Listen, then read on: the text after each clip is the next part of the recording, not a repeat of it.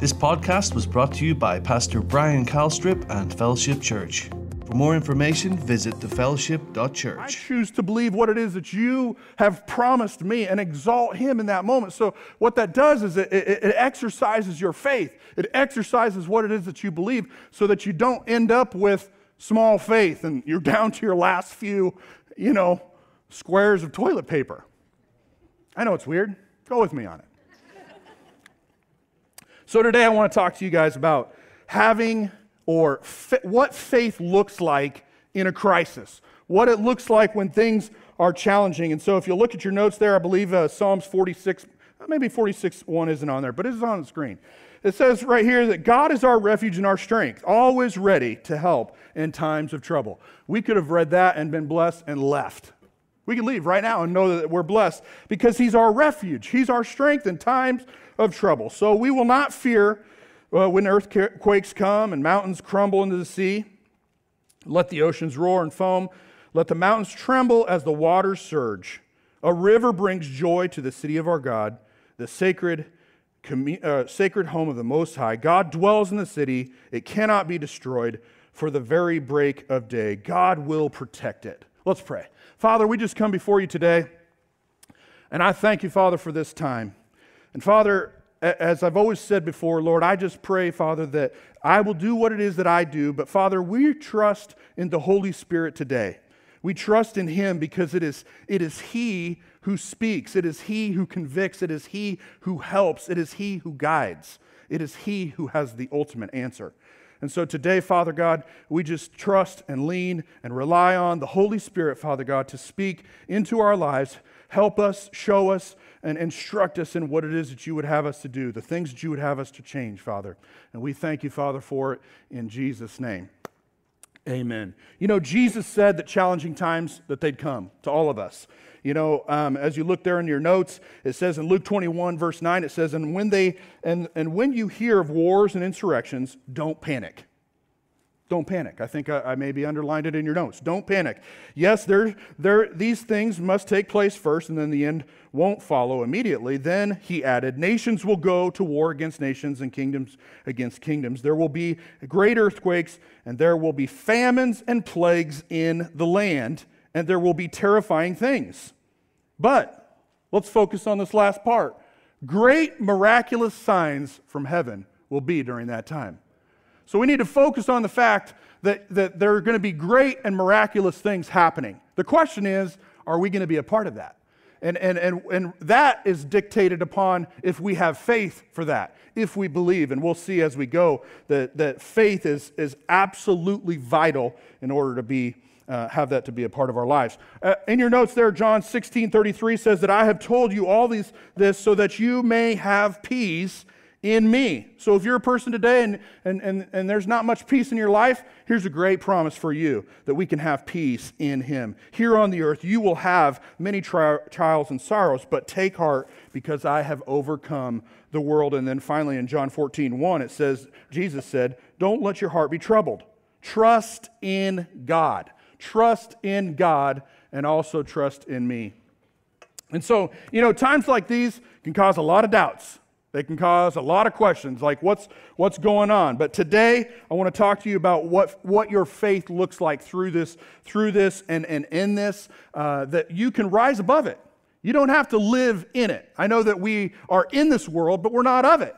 So we can rise to another level. We can look at the Word of God and how Jesus operated in challenging times, and we can see that our faith can cause us to live on a different level. Crisis reveals the true character of a man. Crisis reveals the true character of a man, and I was kind of thinking about this, and I'm going to tell off on myself. We took the boys out here for his birthday, Andrew, to celebrate his birthday, and we were in the boat. And this storm comes up, and the wind started blowing, and I'm standing on the dock, and I'm trying not to get pulled into the lake. I'm trying to get, and it was so funny because Rachel told me after the whole incident, it got kind of hairy, Daryl. Got real hairy. And so finally we get the boat out, we get it on the trailer, and one of the boys, I guess, told Rachel, she's like, well, that escalated quickly. So I guess, crisis reveals the true character of a man, and I guess my character when it comes to loading boats out of the water is not the best. All right, we'll continue to work on that.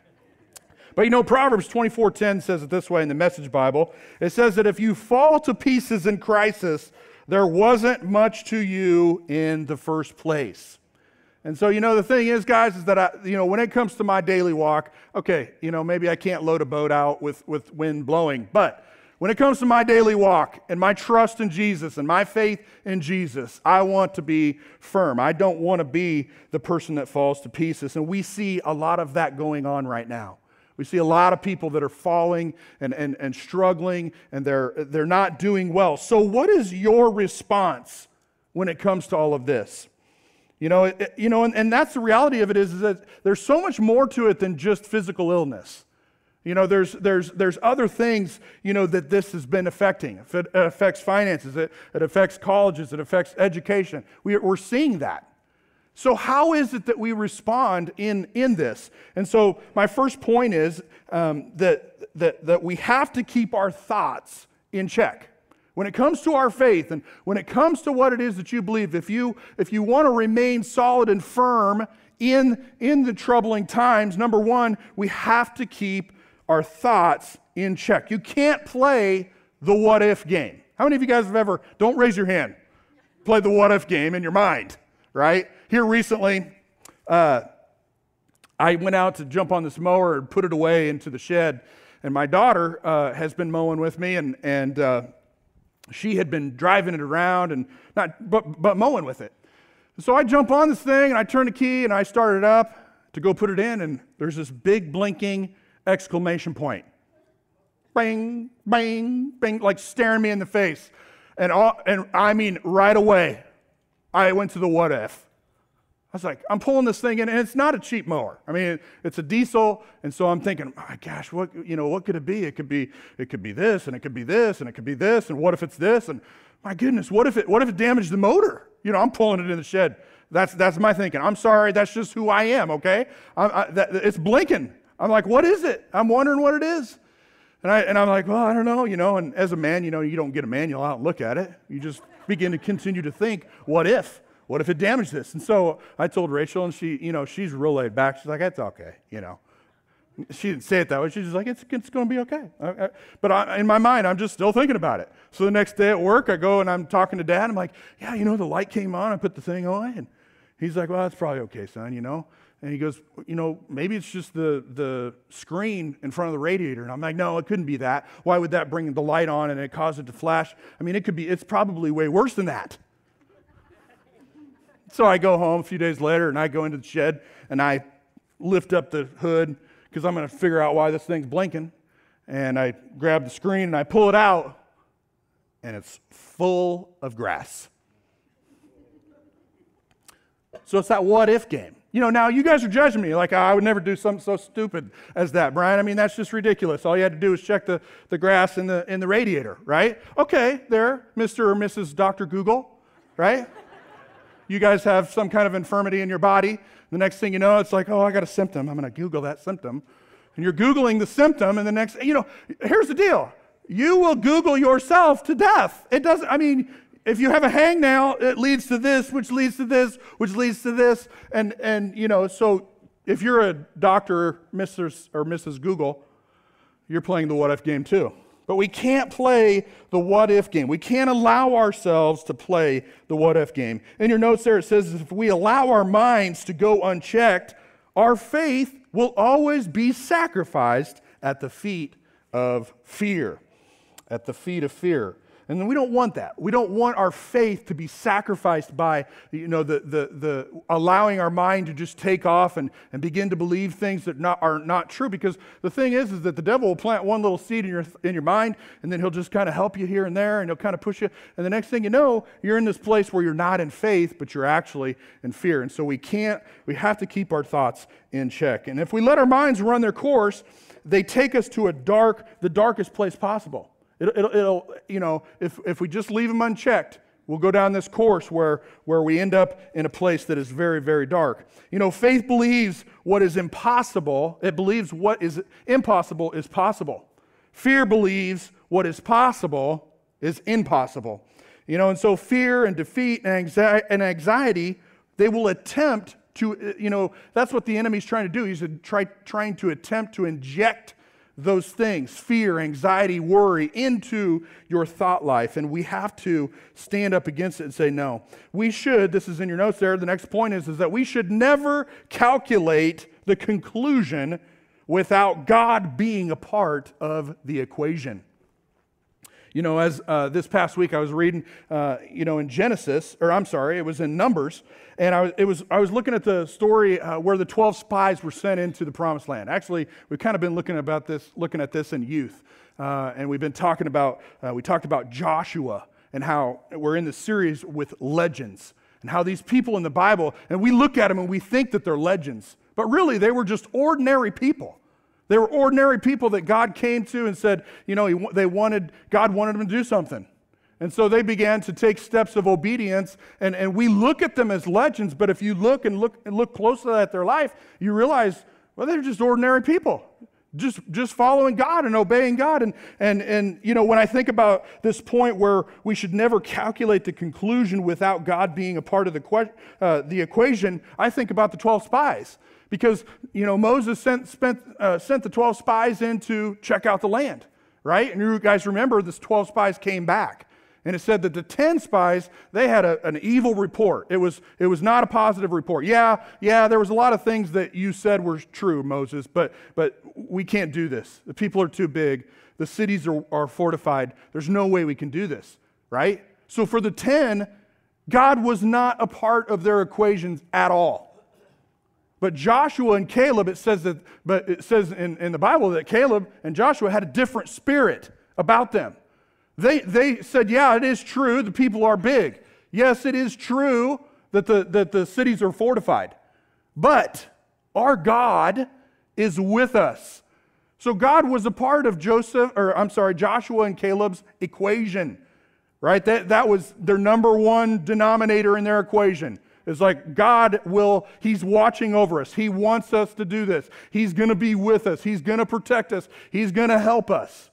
And so they had him a part of the equation, and we must too. Look at what it says here in 2 Corinthians 10, chapter 10, verse 3 through 5. It says, we are human, but we don't wage war as humans do. We use God's mighty weapons, not worldly weapons, to knock down the strongholds of human reasoning and to destroy false arguments. I want to pause right there because right now we are in a time where there is a whole lot of human reasoning. There is a whole lot of false arguments.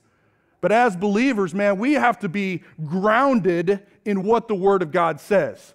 We don't war with, as it said here, as humans with our hands or anything like that, but it's a spiritual battle that we fight. And I tell you, we will fall prey to that reasoning. We will fall prey to those false arguments if we do not remain steadfast in our spiritual health and our spiritual well-being. It goes on to say that we destroy every proud obstacle that keeps people from knowing God. We capture their rebellious thoughts and teach them to obey Christ.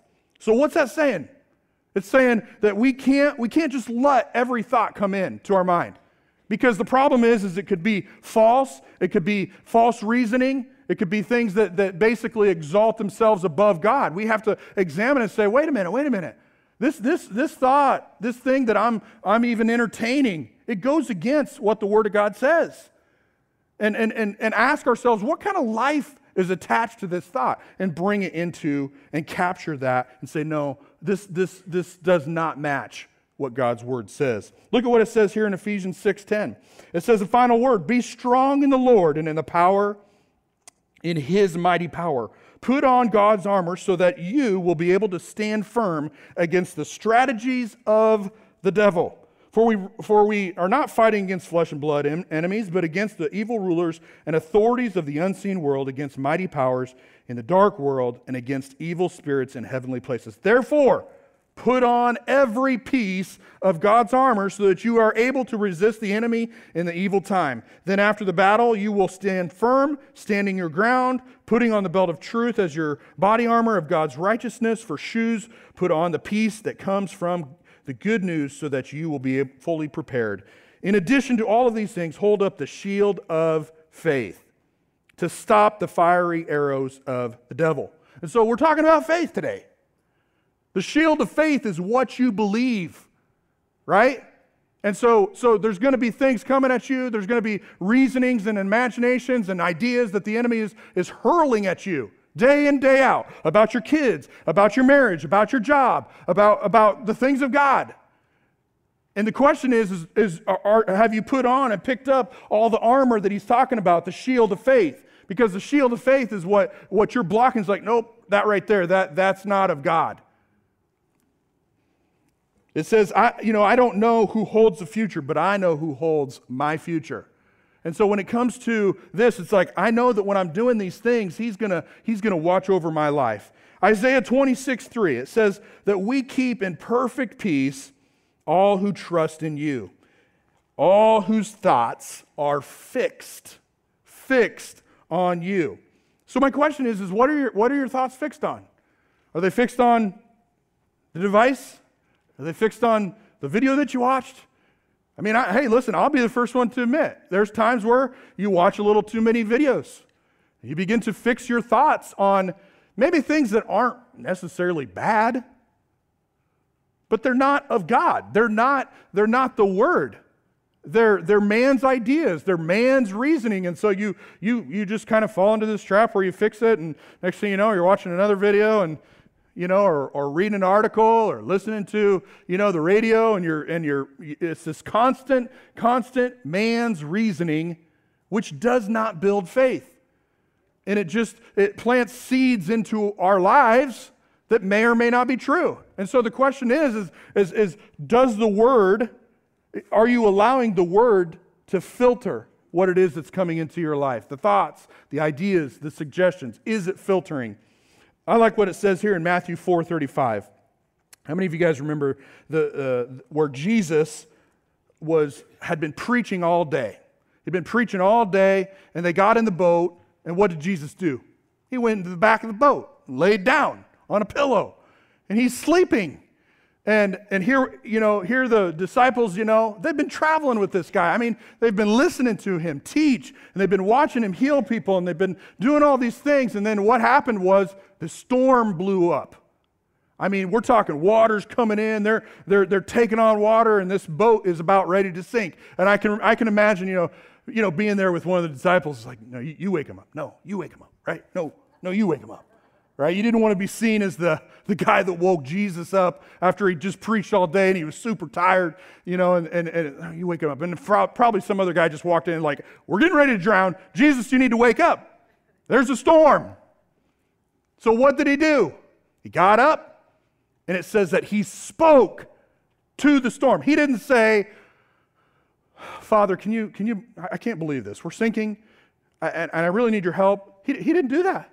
It says that he spoke to the storm. And so that is an example. He was trying to bring an example for the disciples to say, listen, you need to speak to the situation. Speak to the circumstances in your life. He was trying to show them. But look what it says here. When Jesus woke up, he said to the waves, silence.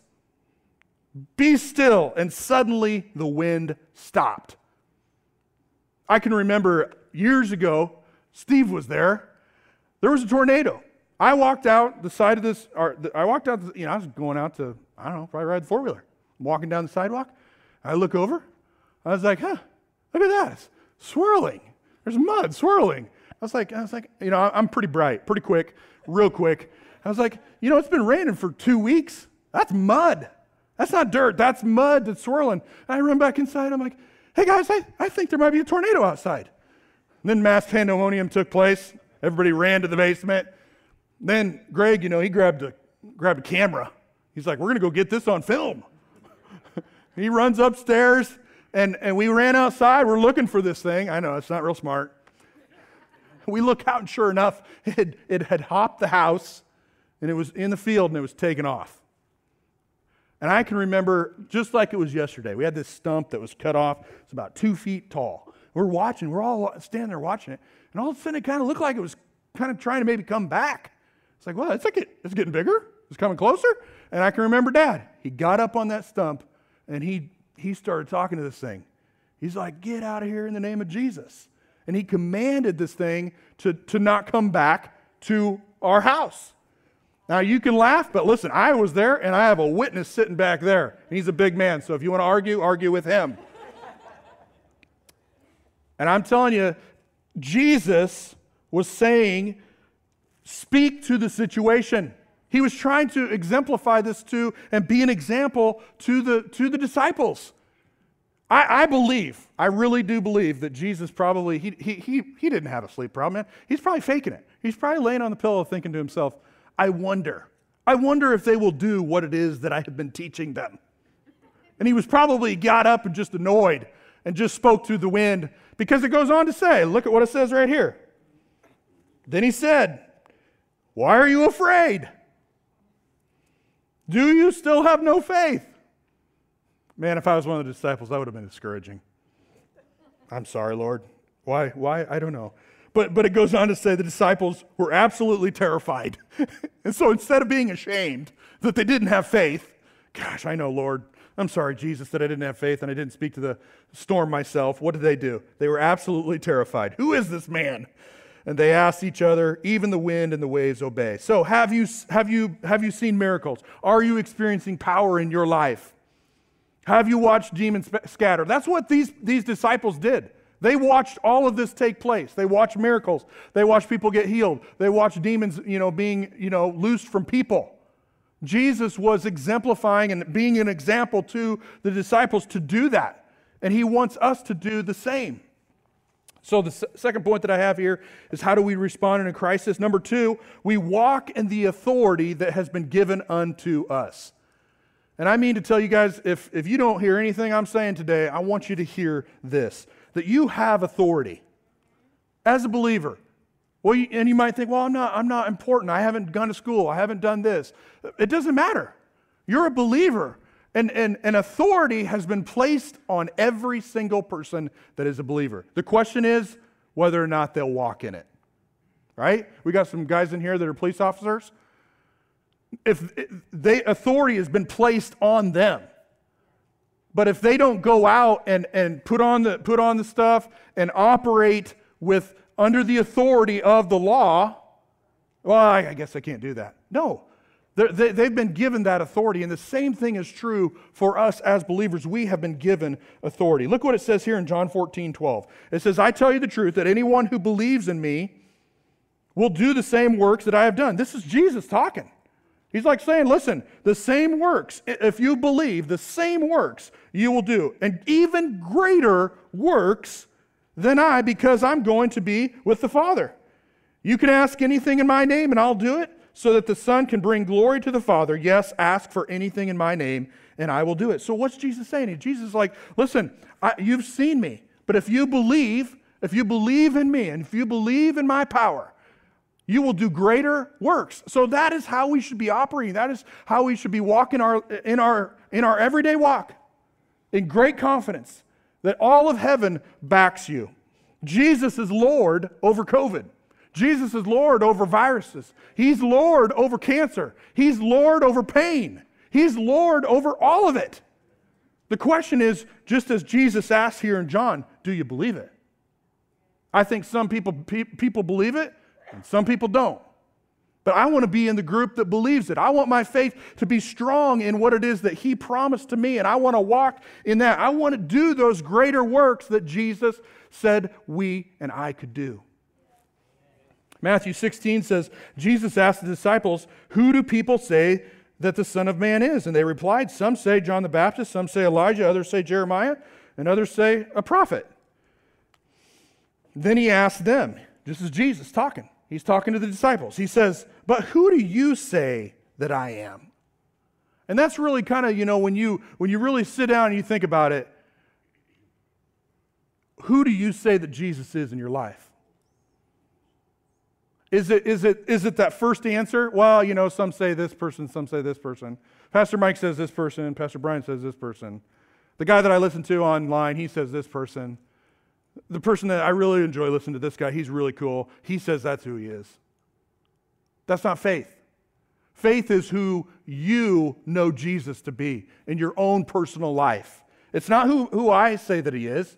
It's the revelation that you have received in your own heart about who Jesus is in your life. Because it goes on to say here, Jesus replied, "You're blessed, Simon of John, because the Father in heaven has revealed this to you." So this was Peter saying this. Peter said, you're the Messiah. Peter answered Jesus and said, "You're the Messiah." Peter's answer to Jesus' question, "Who am I?" Peter's like, "Man, you are the Messiah." And Jesus went on to say, "Now I say to you that you, Peter," which means rock, "upon this rock I will build my church, and the power of hell will not conquer it." Now, Jesus wasn't saying that he was building the church upon Peter, right? But he commended Peter because of his faith. He commended Peter because of what it is that Peter knew. Peter knew Jesus. He had walked with Jesus, and he knew that Jesus was the Messiah. And so it was through the knowledge that Peter had, he commended him on that. And I believe that that's what Jesus wants for us as believers. I want that Jesus to commend me. "Brian, you knew me." And I hope that you do too. The gates of hell will not prevail against a church. So number 3, what's the third thing we can do? We can release the power of prayer. Now, prayer, sometimes people just, they take the lie that's like, well, so what you're saying, Brian, is that we can pray about this whole situation and things can be changed? Absolutely. The devil doesn't want us to pray. That's why he's putting us, he's saying, what's the point in prayer? What's the point in, a little church in the middle of Oakland, Iowa, out in the middle of nowhere, praying for a national and a global, quote-unquote, pandemic? That's what he wants you to believe. Why? He wants you to believe that so that you don't pray. Because when you don't have faith that your prayers will be heard, that your prayers will be answered, you won't do it. John 8:44 says this, though, about the devil.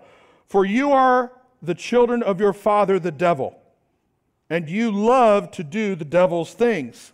He was a murderer from the beginning, and he's always hated the truth, because there is no truth in him. And when he lies, it is consistent with his character, for he is a liar and the father of lies." So the devil is going to tell you, your prayers are worthless. Your prayers are pointless. But Jesus is saying that he hears us. And the truth tells us that our prayers do work. I like what it says here in James 5:16. In the Amplified, it says that the heartfelt and the persistent prayer of a righteous man. How many people in here are righteous? Anybody? Yeah.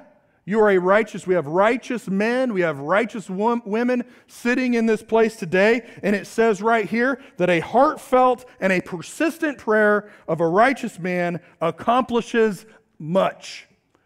So when you come to that place and the devil is whispering in your ear that there is no point in praying about your situation in your right here and now, your personal life, or over the world, you need to say, no. James 5:16 says that I'm a righteous person and that my prayers availeth much. They accomplish much. When we put it into action, it's made effective by God, and it is dynamic, and it can have tremendous power. Look at what it says in the Passion Translation. The tremendous power is released through the passionate, heartfelt prayer of a godly believer. And I believe that we have a room full of godly believers. And at the end of this service, we're going to pray. We're going to pray. And we're going to know that there is tremendous power available. And when you walk out of here and you go into your daily life, and you're driving in the car, or you're in the shower, or you get out of bed, or you're laying in bed, whatever, you can pray. And there's power. Now, listen, if you are laying down and you're half in and half out, half asleep, half awake, okay, there might not be much power available. Okay, I would just encourage you to maybe get up and walk and pray. Okay? Then you have your right mind about you, and it's like, okay, I'm going to pray in faith, knowing that the Word of God, that there's tremendous power available in my prayer. So don't lay down. You might fall asleep. So it's kind of like this. When it comes to prayer, I was thinking about this, that there is tremendous, it's telling us that there's tremendous power And I think sometimes we don't have a good picture of what power is. I can remember, we just had 4th of July and we went to the fireworks shop and they always get you for buy one, get 4 free. What? That is like a scam, right? I walk out of there, I spent way more money than I needed to spend on fireworks. They're still in my garage, right? But anyway, that's beside the point. Sorry, that's just a side note. You buy those little things that you throw on the ground. I was gonna bring some and throw them on the ground, pss, pss, pss, right? But they wouldn't do it on the carpet, So I could have thrown it on Tom's forehead or something maybe, but there's not a lot of power there, right? You throw it on the ground, pss, right? But as a kid, I can remember, you move up and you get into the Black Cats. They got a little more power, right? Then they had those M80s for a while, right? I'm kind of younger, but some of you older people know what the M80s were, right? You could throw those and they just really blow up, right? So when they didn't have M80s, when I was going to bring a thing because I know Daryl likes the illustrations, but I thought that might be get in trouble. But when I was in high school, you're kind of looking for that thing that has more power, and so we would make these things. They were bombs that basically you take little foil and roll it up and put it inside of a 2-liter bottle. Brian knows what I'm talking about. And I won't tell you the secret ingredient because I got too many kids in here. I wouldn't want them going home and doing this, but you then pour this liquid into it. And shake it up, put the lid on, and run. I mean, you run fast because there's power in this, right? And that's, so they would blow up. And then I had a friend who was really crazy. And to this day, I don't know if he has all his limbs, but he would put acetylene in a milk jug, and then he would take a long extension cord, he would expose the ends, put it into the milk jug, he would reel it out, and from a distance, plug it in. Boom.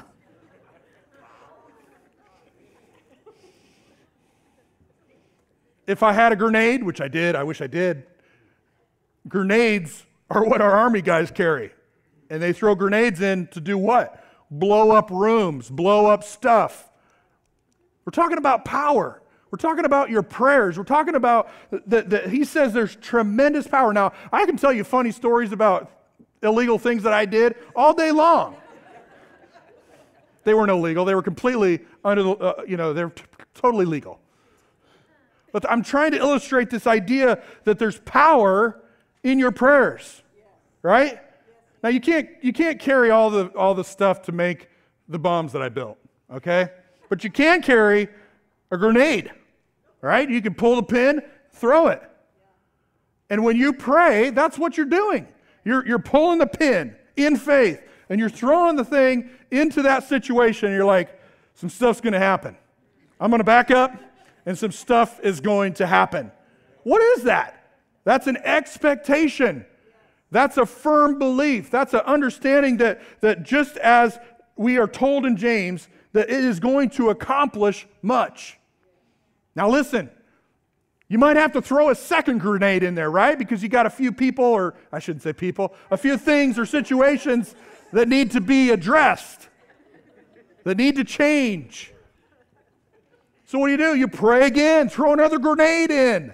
It's the effectual, fervent, continuous prayer of a righteous man and woman that avails much. So don't believe the lie that the enemy is going to tell you that your prayers are worthless or your prayers are pointless, because they're not. And so if you remember anything, just remember, foil in a liquid produces great power, okay? So when you question your prayer, it's like, you know what? No, Brian said you put foil in you this, you put it in a 2-liter bottle. There's lots of power. If you come up here, give me a $5 bill, I will give you the final ingredient to those. I'm joking. I will not do that, parents. I promise you I would never do that. That'd be a terrible youth leader. Okay, so Mark 11:23 or Mark 11:22 and 24, it says, "Then Jesus said to the disciples, 'Have faith in God. I tell you the truth. You can say with your mouth, be lifted up, thrown into the sea, and it will happen. But you must really believe.'" Look what it says. I should underline it. You must really believe it will happen, and have no doubt in your heart. So just as we saw, Jesus in the boat, he's like, listen, speak to the storm. He's saying right here, speak to the mountain with your words, with your prayer. Pray for healing. Pray for what it is that you need. Speak to it. Once you've prayed for it, and it's like, man, I know I got it. I threw the grenade in there. Then you just speak to that situation. I thank you that person, I have favor with that person. I thank you that I have that job, or I'm going to get that job, or whatever it is that you need to change, begin to speak, just as he tells us here in Mark 11. So that leads me to the fourth point that I have right here, and it says that we reach outward rather than retreating. In times of crisis, what does faith do? It reaches outward rather than retreating inward. I likened it here a while back to, I talked about Joshua and Caleb. In that very same situation, if you read through Numbers 14, if you read down the chapter, the children of Israel basically are complaining. They're saying, remember that God was not a part of the equation. And it's just crazy to me. We were talking about this on Wednesday night, because when you look at the children of Israel, it's like, you just scratch your head. Because God had such great promises for them. He told them through Moses and different people. He's like, listen, I'm going to do this. I'm going to do this. I'm going to feed you. I'm going to give you a pillar of fire to follow. You can follow and keep warm at night. I'm going to give you a cloud to be your sunscreen during the day. Everything's going to be good. And they're on this track. And they get to this place, and they send the 12 spies in, and they come back, and they have the audacity to be like, we should have stayed in Egypt. I wish we would have died in Egypt. I wish we would have died in the wilderness. That was what they said. That's where they were. And I think the point that I'm trying to make is they got to the place where they're like, you know what? We need to find a leader and go back to Egypt. And that to me is retreating, right? It's just like we reach outward rather than retreating. And I tell you what, in times like this, you can be tempted. The devil's like, he doesn't want a person that knows that there's great power in prayer. He doesn't want a believer that knows that they have authority walking out in this earth and in this world today and taking the message that is in this book and in your lap to the people that are in this world. He doesn't want it to happen. He wants us to retreat. He wants us to go back. He wants us to be like the children of Israel and retreat. But we can't. We have to reach outward. So we have to look for opportunities. I mean, it's just in your daily walk. You just have to be, Lord, I'm open. I'm looking for opportunities. I'm not going to retreat in fear because of unknowns. No, I know that your hand of protection is upon me. I know that, there might be a virus out there, but you said that you rebuke the devourer for my sake. So when I'm walking about and doing my thing, I have a hedge of protection and your hand is upon my life. And Jesus took stripes for this. So I don't have to, I walk on a different level. I operate on a different level. Each and every person in here can do that. You can confidently know that your God protects you. You can confidently know that He rebukes the devourer for your sake. Amen. And we have been redeemed from the curse. I say that to myself every day. I've been redeemed from the curse. I've been redeemed from the curse. I just continue to talk to myself, and I've been redeemed from the curse because I know that I have. And so we have to look for opportunities. Kind of got off there. Got to look for opportunities. Look for opportunities to help in this time where people, maybe they don't have this understanding. Maybe they don't have this knowledge. Maybe they're just not there, right? They got the toilet paper roll with a few things on it. And that's okay, right? We're all at different places, and that's okay. But as believers, we need to be there to help. We need to see that opportunity. If there's somebody that needs prayer, we need to say, hey, if you want to hold my hand, you can hold my hand, but let's pray, right? Take the opportunity when it comes, because you'll get a little nudge. It's like, hey, oh, I need to pray for this person. I know somebody, that because of everything that's been going on, they've had issues, or not issues, but challenges in child care and the school, and they have one kid and they got to go for 4 hours and all this. And so what they do, they stepped up. They said, hey, we'll help you, because they want to help. It was an opportunity to be a blessing in somebody else's life. I got a picture here. Here a couple weeks ago, we were in Council Bluffs, going through McDonald's with low expectations, and got our stuff, driving out the thing, And we're driving down the road, and there was a lady. She had a backpack, 2 backpacks on. And Rachel looked at me, and I looked at her, and I'm like, we need to go talk to her. So we turned around, and it was about supper time, and so we're like, let's just go buy her supper. We can take her wherever she wants to go. And so we just turned around, we drove back, and we pulled over and asked her how she was doing, and asked her if she needed some, something to eat. She had just eaten, and so we were, unable to buy her something to eat. But I said, Rach, just go pray with her. And Rach had the opportunity to just talk to her and ask her what's going on. Basically, she's just traveling. She had something happen in her life that was not cool, and so she was just searching, looking for, we don't know where she was going. She didn't tell us. But it was an opportunity to just pray with somebody. And she said that she was a believer. And so, Rachel didn't pray for her to be saved because she didn't need to. She was saved. But she just took the opportunity to pray with her and encourage her and say, hey, we're just praying for protection for you and that God will guide you and help you and strengthen you in this time of your life. And that was it. Nothing, and I think sometimes it's like we have this expectation that we want to see fireworks or something like that. The point is, you just take the opportunity. Look for the opportunity, take the opportunity. And know that you're going to plant a seed in somebody's life. You might be watering a seed. You might just be a part of the process in somebody's life.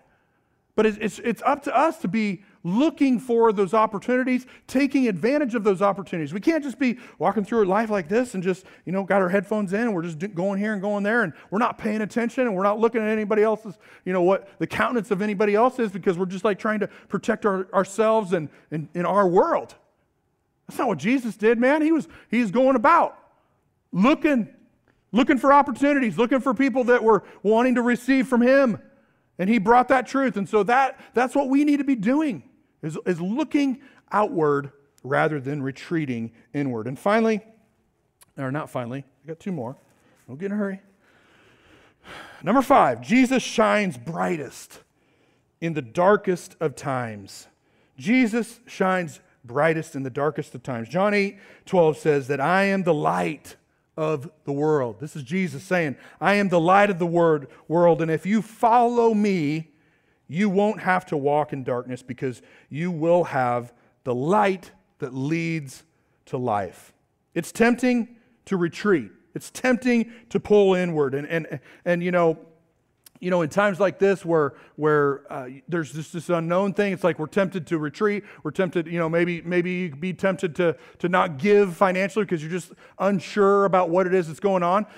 I was reading this week about Isaac in Genesis. It was in a famine. It said that he sowed and received a harvest 100 times in a famine.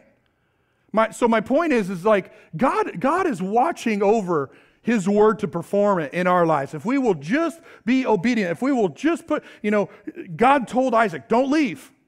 And I mean to tell you, if you put yourself in Isaac's position, it was a famine. He could have left and gone down to a different region where maybe there wasn't a famine. He could have retreated, right? Like we talked about. He could have retreated and tried to get away from the famine, but he didn't. He moved forward.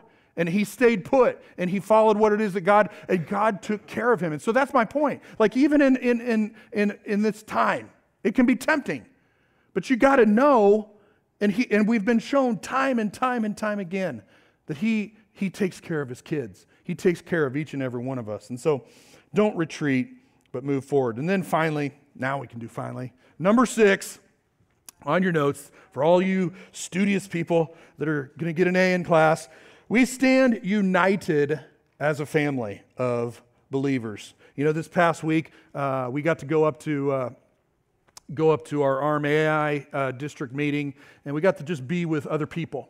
We got to be with some other believers, some other pastors, and I got to tell you guys, it's just a blessing to be with other people of like precious faith, right? Because there's just a unity, there's a bond, that they have your back and you have their back.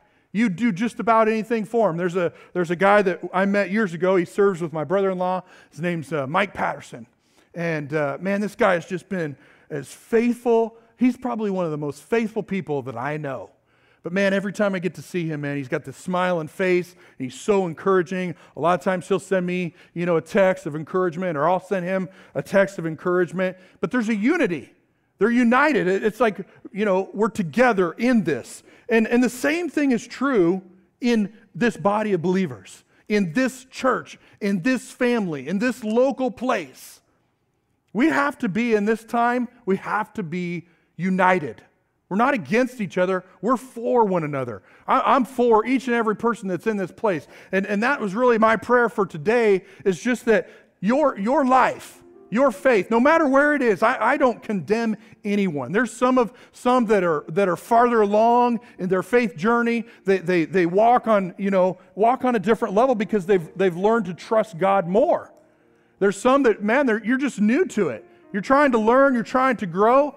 And so I guess my point in this is that we're a family.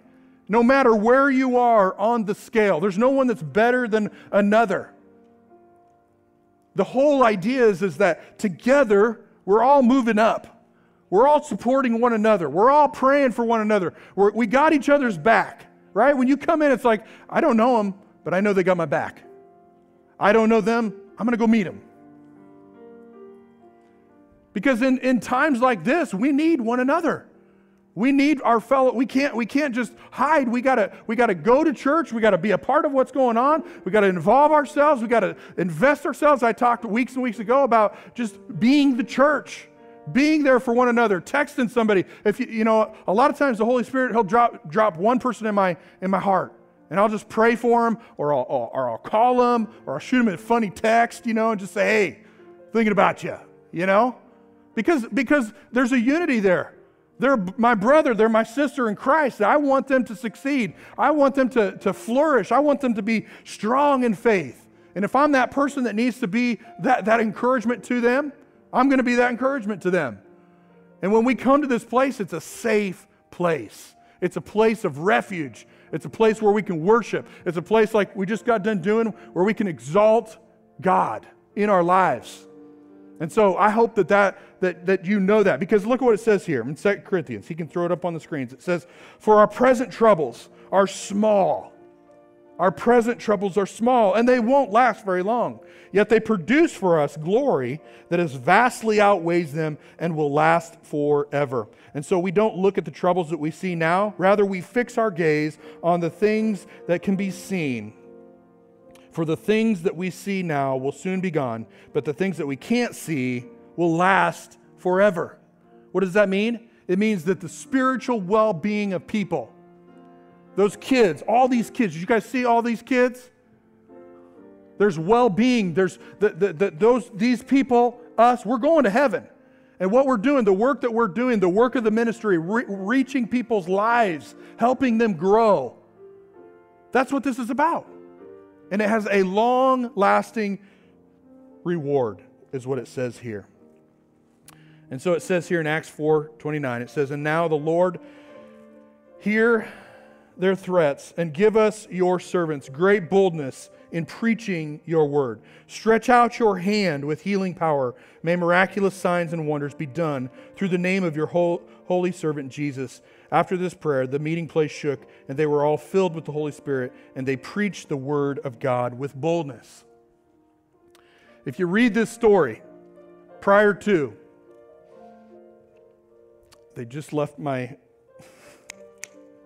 Come on back. Who was it?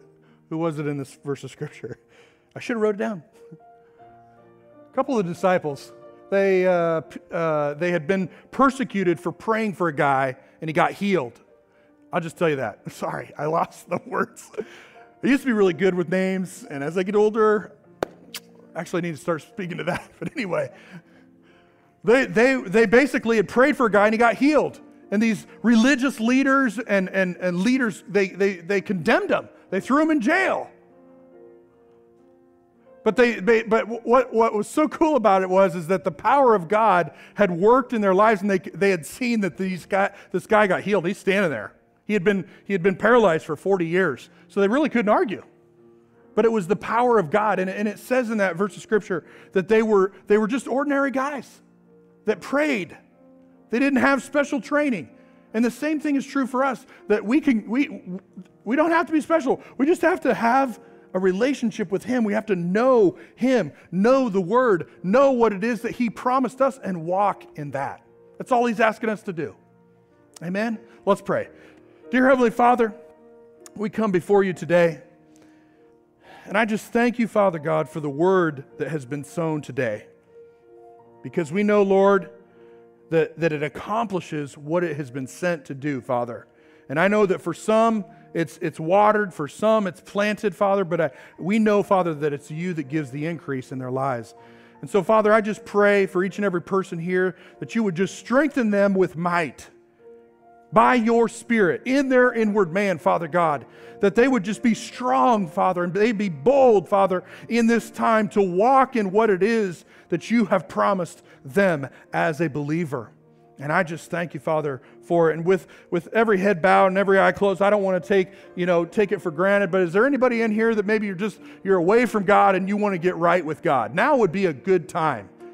Because I mean to tell you, Jesus is coming soon, and He wants us to be in right standing with Him. And so if you're that person and you've walked away and you want to get right, just raise up your hand and put it right back down. Is there anybody here? All right. Okay. And is there anybody in here that just wants to give their heart to Christ? Is there anybody in here that has not accepted Him as their Lord and Savior? Is there anybody in here? All right, great. Okay, well, I think everybody's in good standing. So, Father, we just thank You for today. We thank You, Father God, that we're going to go forth from here in boldness. We're going to go forth in carrying the power that You have bestowed upon us, the authority that You have given to us, looking for opportunities, Father, to share Your goodness, share Your love with people. And we thank You, Father, for just the great testimonies of life change that are a result of our faithfulness and our obedience. In Jesus' mighty name. And everybody said, Amen.